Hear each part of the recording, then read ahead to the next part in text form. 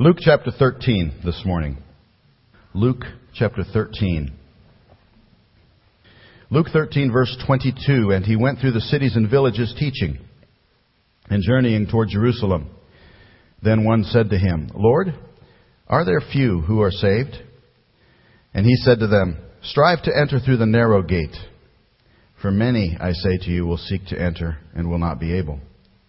When once the master of the house has risen up and shut the door, and you begin to stand outside and knock at the door, saying, Lord, Lord, open for us. And he will answer and say to you, I do not know you, where you are from. Then you will begin to say, we ate and drank in your presence, and you taught in our streets. But he will say, I tell you, I do not know you, where you are from. Depart from me, all you workers of iniquity. There will be weeping and gnashing of teeth when you see Abraham and Isaac and Jacob and all the prophets in the kingdom of God and yourselves thrust out. They will come from the east and the west, from the north and the south, and sit down in the kingdom of God. And indeed, there are last who will be first, and there are first who will be last. Father God, thank you for your word. As always, we praise you for this wonderful book, the Bible. And we know that it is not just a regular book. It is unlike any other book on earth. This is the inspired, inerrant, infallible, holy, perfect, unchanging Word of God. God breathed from above. And so, Father, we approach it that way today humbly. And we pray today that you'd fill me with the Spirit as I attempt to proclaim it. Help me, Lord God, to say only those things I should. Protect me from saying anything I ought not. And help this word to go forth with power and with fruit today. And I pray also, Lord, that you'd fill us all with the Spirit that we might hear. That we might accept it as your word. That we might respond to it as your word. That we might see it and understand it and be changed. Bless the word now, we pray in Jesus' name. Amen. A week or so ago, Amy and I went and saw a movie called Left Behind. It's a remake of another movie. And it's based on a series of books written by Tim LaHaye and somebody Jenkins. I can't remember his first name. Jerry Jenkins. Is that right? Something like that. How many of you have read the Left Behind books? A few of you. How many of you have gone to see that movie? A few of you? Okay. Well, the premise of the books, for those of you who do not know about the Left Behind series of books, is that there is a cataclysmic event called the rapture, which is imminent and actually is depicted in the movies and in the books. And they trace the ramifications of that event through the lives of a couple of people who are left behind in that rapture. They were not taken in the rapture, they were left behind. And I don't know if you look at the same kinds of things online that I do, the same kind of news stories and stuff, but anytime something like this comes out, a Christian-themed movie or book or something, all kinds of questions will be in the air. And I've been seeing these kinds of questions. Is there really such a thing as the rapture? That question is being asked. What will it be like? Who will be taken in the rapture? And what will life be like for those left behind? Well, let me answer those questions just briefly for a moment. It's really not the topic of my message today, but let me just answer them because they all have answers. Will there be a rapture? Is there really such a thing as a rapture? Well, yes. It is clearly taught in the Bible. Most clearly taught in 1 Thessalonians chapter 4. And I'd encourage you to turn over to this passage. There'll be a couple passages I'll ask you to turn to this morning. And this one you definitely want to turn to. 1 Thessalonians chapter 4 and verse number 13. This is the passage which most clearly teaches the rapture. There are some others that intimate at it and talk about it a little bit, but none as clearly as here. 1 Thessalonians chapter 4 verse 13. This is actually the passage where we get the term, the rapture. 1 Thessalonians 4:13, I do not want you to be ignorant, brethren, concerning those who have fallen asleep, lest you sorrow as others who have no hope. For if we believe that Jesus died and rose again, even so God will bring with him those who sleep in Jesus. For this we say to you by the word of the Lord, that we who are alive and remain until the coming of the Lord will by no means precede those who are asleep. For the Lord himself will descend from heaven with a shout, with the voice of an archangel, and with the trumpet of God, and the dead in Christ will rise first. Then we who are alive and remain shall be caught up together with them in the clouds to meet the Lord in the air, and thus we shall always be with the Lord. Therefore comfort one another with these words. And so the rapture is the first phase, if you will, of the second coming of Christ. According to this passage, He's not going to make it all the way to earth. He's going to meet us in the air. And the church, those who are saved, are going to be raptured and caught up to be with Him. The dead who have died in Christ will rise, and then we who are alive, glory to God, will not have to face death and will rise to meet Him also. Did you notice that little phrase, caught up, there in verse 17? You might want to circle that in your Bible. That little phrase, caught up. You might want to circle it, and right beside it, in the margin, the word rapture. Because it is a translation of a Greek word that means to snatch or to catch away. It conveys the idea of force, suddenly exercised, of plucking or pulling or snatching or taking by force. That's what's taking place there in that verse. Now, when the New Testament was translated into Latin, when we have the Latin Vulgate, a Latin term, and I don't know Latin, so I have no idea how to pronounce this word, but a Latin term, rapio, R-A-P-I-O, in Latin, which means to snatch away or carry off, is what was used there. And that became the source of the English word rapture. And so it really comes from the Latin translation of that phrase, caught up there in 1 Thessalonians chapter 4 and verse 17. And so the doctrine of the rapture is not some new thing. You see that every once in a while. Wow, the rapture wasn't talked about until the 1800s. That is nonsense. The doctrine of the rapture is as old as the book of 1 Thessalonians, which the Apostle Paul wrote in the first century. And so, yes, there is such a thing as the rapture. What will it be like? Who will be taken in the rapture? Well, Christians will be taken, and non-Christians will be left. It's as simple as that. What will life be like for those who are left behind? Well, I can answer that in one word. Bad. Very bad. That's 2 words. Immediately after the rapture, the very next event on the prophetic timeline is the 7-year tribulation of the church. It's a time of turmoil. It's a time of judgment upon this earth, unlike anything the world has ever seen. Those who are left behind from the rapture will either live through that or die during it. It will not be a good time. Now, if you read the Left Behind books, or if you watch the movie, this particular movie just dealt with the very beginning, just with the event of the rapture itself. But if you read the entirety of the series of books, you'll see that all these things are pretty clearly portrayed. But there's something else that is portrayed that I think is wrong. And that's what I want to talk about a little bit this morning. I think it is an error. You see, there are several characters in the books, several characters in the movie, who were rejectors of the Lord Jesus Christ prior to the rapture. And then the rapture came. And then they thought, hey, I think we might have made a mistake here. And then they got saved. And the whole rest of the book, the whole rest of the premise of the entire series is it traces the lives and experiences of these people who are now saved as they go through the tribulation period. And I would suggest to you this morning that's a flawed premise. I don't think that's what the Bible teaches. The Bible teaches that the rapture is not only a moment most glorious for the saved. And who among us who are saved don't hope that we are in the generation that gets caught up? What a glorious thing. But not only is it most wonderful for the saved, but it's a moment most terrible for the lost. You know why? Because it's a deadline. Because it is a dividing line. It's a decision point. Once crossed, destinies are set. I believe that nobody who has said no to Christ on this side of the rapture will say yes to Christ on the other side. I think the Bible is clear on that. I believe that if you were lost when the rapture occurs, you are lost for all of eternity, and there will be no further option. And this truth is taught throughout the Bible, and so I want to kind of look at that today. Our text that I read might not seem like it's about the rapture, but I think it teaches this principle, this truth.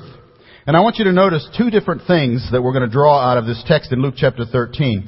First of all, I want us to look at a question, and then I want us to notice a warning that Jesus gave. And my outline is kind of odd today, but I think it'll make sense when we get down through it. The first thing I want us to see is this question. It's an abstract question that Jesus made personal.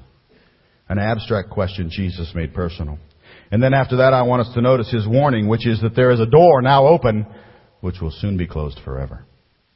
So first of all, let's look at the question. It's in verse number 23 of Luke chapter 13. One said to Him, Lord, are there few who are saved? Lord, are there few who are saved? Now, I think obviously this question must refer back to an earlier sermon Jesus had preached. You remember in Matthew chapter 7, Jesus was preaching the Sermon on the Mount. And in that particular sermon, Jesus had said, enter by the narrow gate, for wide is the gate and broad is the way that leads to destruction. And there are many who go in by it, because narrow is the gate and difficult is the way which leads to life, and there are few who find it. And so I think this person who asked this question perhaps had been in attendance that day. And maybe he'd been chewing over this ever since. He'd been wondering about this. He'd been thinking, if I ever get an opportunity to talk to that preacher, I'm going to ask him about that particular thing. And that's not a bad thing. Questions are a good thing. Questions show people are thinking. Questions show people are listening. And so here's somebody who'd listened to this sermon perhaps. And he took Jesus aside and he said, Lord, is it true? Are there few who are saved? And Jesus answered the question in verse number 24. Verse number 24 says, strive to enter through the narrow gate, for many, I say to you, will seek to enter and will not be able. He says, yes. He did answer the question. He reiterated his earlier point. The way is narrow. Few will be saved. But notice how he answered the question. He turned it around on the questioner, didn't he? And he turned it from being abstract to being personal. He basically said, you're asking the wrong question. He said the question ought not to be, are there few who will be saved, but rather, will I be one of the ones saved? He took it from abstract to personal. If I were to ask you what is the subject of that particular sentence, when he says there in verse number, 24, strive to enter through the narrow gate. For many, I say to you, will seek to enter and will not be able. Well, I was asking you what the subject of that is. You don't know what it is. It's you. It's the implied you. He was saying to this person, you need to strive to make sure that you are entering into that gate. Don't just wonder whether there's a narrow gate, but determine that if such is the case, you'll be one who goes through it. Strive. That word means try with all your might. That word means do whatever you need to do to ensure that you are safe, that you are saved. Don't ask an abstract question. Ask a personal one. Will I be on the narrow way? Well, I think the same is true of the rapture. I think the same thing is true of that. The question we need to be asking is not, will there be a rapture? The question we need to be asking this morning is, if it happens today, will I be taken in the rapture? Or will I be one who is left behind? And Jesus goes very quickly from answering this question in this way to giving a very interesting warning. He goes on to say, the reason that you need to be striving to enter in is because the door's not always going to be open. The way's not always going to be there. There's coming a day when the door will be shut, and it will be too late. Verse number 25, when once the master of the house has risen up and shut the door, and you begin to stand outside and knock at the door, saying, Lord, Lord, open for us, he will answer and say to you, I do not know you, where you are from. He said, there is a door that is now open, that soon will be closed forever. And so he warns, strive to enter in while you can. Strive to get onto the narrow way now before it's too late, because there is coming a day when you won't be able to make that choice. Yesterday was the 1-month anniversary of Beth's homegoing. She went to sleep on September 17th, thinking she had a whole life ahead of her. All kinds of plans. We had plans for the next day. We had all kinds of tours scheduled for the next day. There seemed to be plenty of time. But on that next morning, the morning of September 18th, before she could even awake and think about it, God took her. Just like that. You see, there is coming a day when the master of the house will rise and shut the door. And once the door is shut, there is no opening it. And once the door is shut, you have no way of getting in. There's coming a day when God will call you out of this world. And when that day comes, there'll be no further decisions on your part. There'll be no further opportunity. No further opportunity to trust Christ. No further chance to get on the narrow way. Whatever you have decided prior to crossing that finish line, that's your decision. And you will live all of eternity with it. You'll either be in heaven or you'll be in hell, based on what you have decided this side of that line. And nothing done on the other side will matter. There is no hope of changing your mind. That's why Jesus said strive. That's why Jesus said make it your aim. That's why Jesus said work diligently to ensure that you are on the narrow way before the day comes that the master of the house stands up and shuts the door. Now that coming day for you may involve God calling you out of this world in death, as He did Beth. Or we may well be in that generation. Again, we hope so. That is fortunate enough to experience the rapture. And if so, that coming day for you may involve that finish line called the rapture. But either way, once the line is crossed, the decision is set. If you are not saved, when God calls you out of this world in death, you'll die and go to hell. If you are not saved, when the rapture occurs and you are left behind, you will go to hell. There will be no further opportunity. If you're not saved before the rapture occurs, you have said in this service, heard the gospel proclaimed. If you've heard it proclaimed someplace else and you have said no, or even if you have just said, I'll think about it for a while, but I'm not going to act on it right now, when that rapture occurs, your chance is up. You've come to a dividing line, a finish line. See, that's my problem with the Left Behind books. This premise bothers me about them. People who had rejected Christ before the rapture get saved. And then they go on and live throughout the tribulation. And I don't think that's what the Bible teaches. Now, don't get me wrong. I don't think these are bad books. As a matter of fact, I kind of like these books. I've read them all. And if you want to read something that's entertaining and actually does give you a pretty good view of the timeline of prophecy, prophetic events that are yet to come, I think they're good. I would recommend you read them. But just understand this premise. Because here's what I fear happens. Here's what I fear people will do. People will say, well, wait a minute now. I think I'll just wait and see. If that thing happens as it says, then I'll just change my mind and I'll get saved.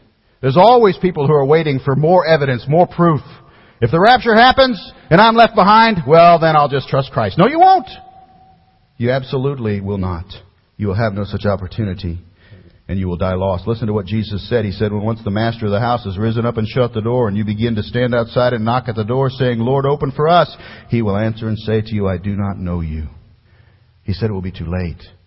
He said you will be thrust out. That's what verse number 28 says. Jesus taught this often. It wasn't just here. He taught often throughout the New Testament that there is a line past which you will not be able to choose salvation. There is a line that once crossed is final. He was talking to the Pharisees one day. John chapter 7. He said to them, I shall be with you a little while longer, and then I go to Him who sent me. You will seek me and not find me, and where I am, you cannot come.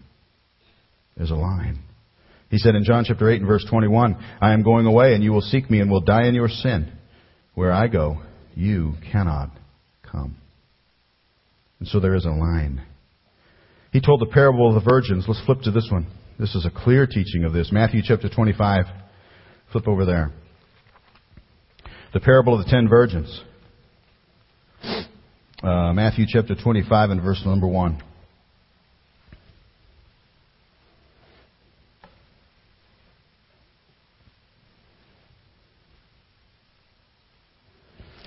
Then the kingdom of heaven shall be likened to 10 virgins who took their lamps and went out to meet the bridegroom.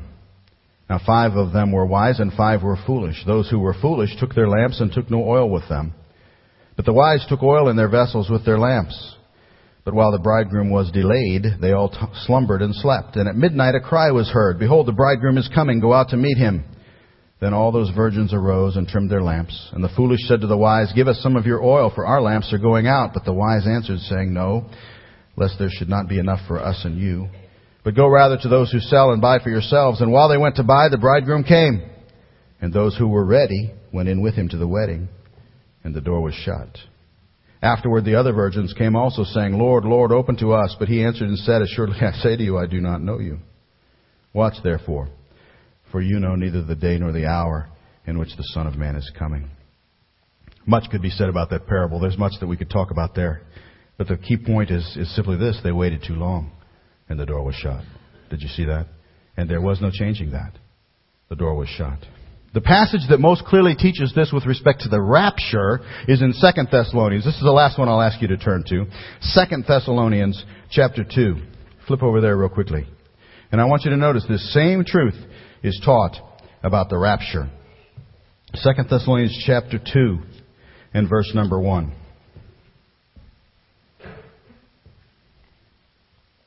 2 Thessalonians 2:1. Now, brethren, concerning the coming of our Lord Jesus Christ and our gathering together to Him, we ask you not to be soon shaken in mind or troubled, either by spirit or by word or by letter, as if from us, as though the day of Christ had come. Let no one deceive you by any means, for that day will not come, unless the falling away comes first. And the man of sin is revealed, the son of perdition, who opposes and exalts himself above all that is called God or that is worshipped, so that he sits as God in the temple of God, showing himself that he is God. Do you not remember that when I was still with you, I told you these things? And now you know what is restraining, that he may be revealed in his own time. For the mystery of lawlessness is already at work. Only he who now restrains will do so until he is taken out of the way.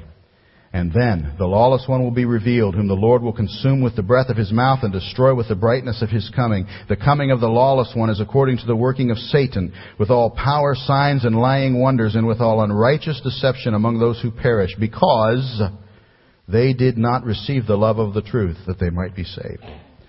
And for this reason, God will send them strong delusion, that they should believe the lie, that they all may be condemned who did not believe the truth, but had pleasure in unrighteousness. Did you see those last two verses? Boy, those are strong verses. You know what they're saying? They're saying those who did not get saved this side of the rapture are not going to get saved the other side of the rapture. They will not believe. The idea that they'll understand and accept, no, that's simply not the truth. It's not going to happen. For those who said no on this side, the answer will be no on that side. And so when once the master of the house has risen up and shut the door, and you begin to stand outside and knock at the door, saying, Lord, Lord, open for us, he will answer and say to you, I do not know you. Those who heard the gospel but did not respond before the rapture won't be saved after the rapture either. So what about you? Where do you fit in this? If you die today, are you ready to meet God? Are you ready to meet the Lord? Do you know that you would go to heaven? Are you saved? You know that once death occurs, there is no further decision. There's nobody going to pray you out. There's nothing going to happen to change what you have decided this side of that. Decision time is over. But what if the rapture occurs today? And how many of you would say, amen, I hope it does. Amen. I hope it does.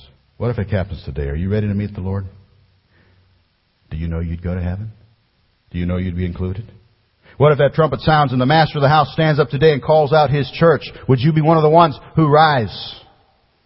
Or would you be one of the ones who are left behind? You see, this is not an abstract question. It's a personal question.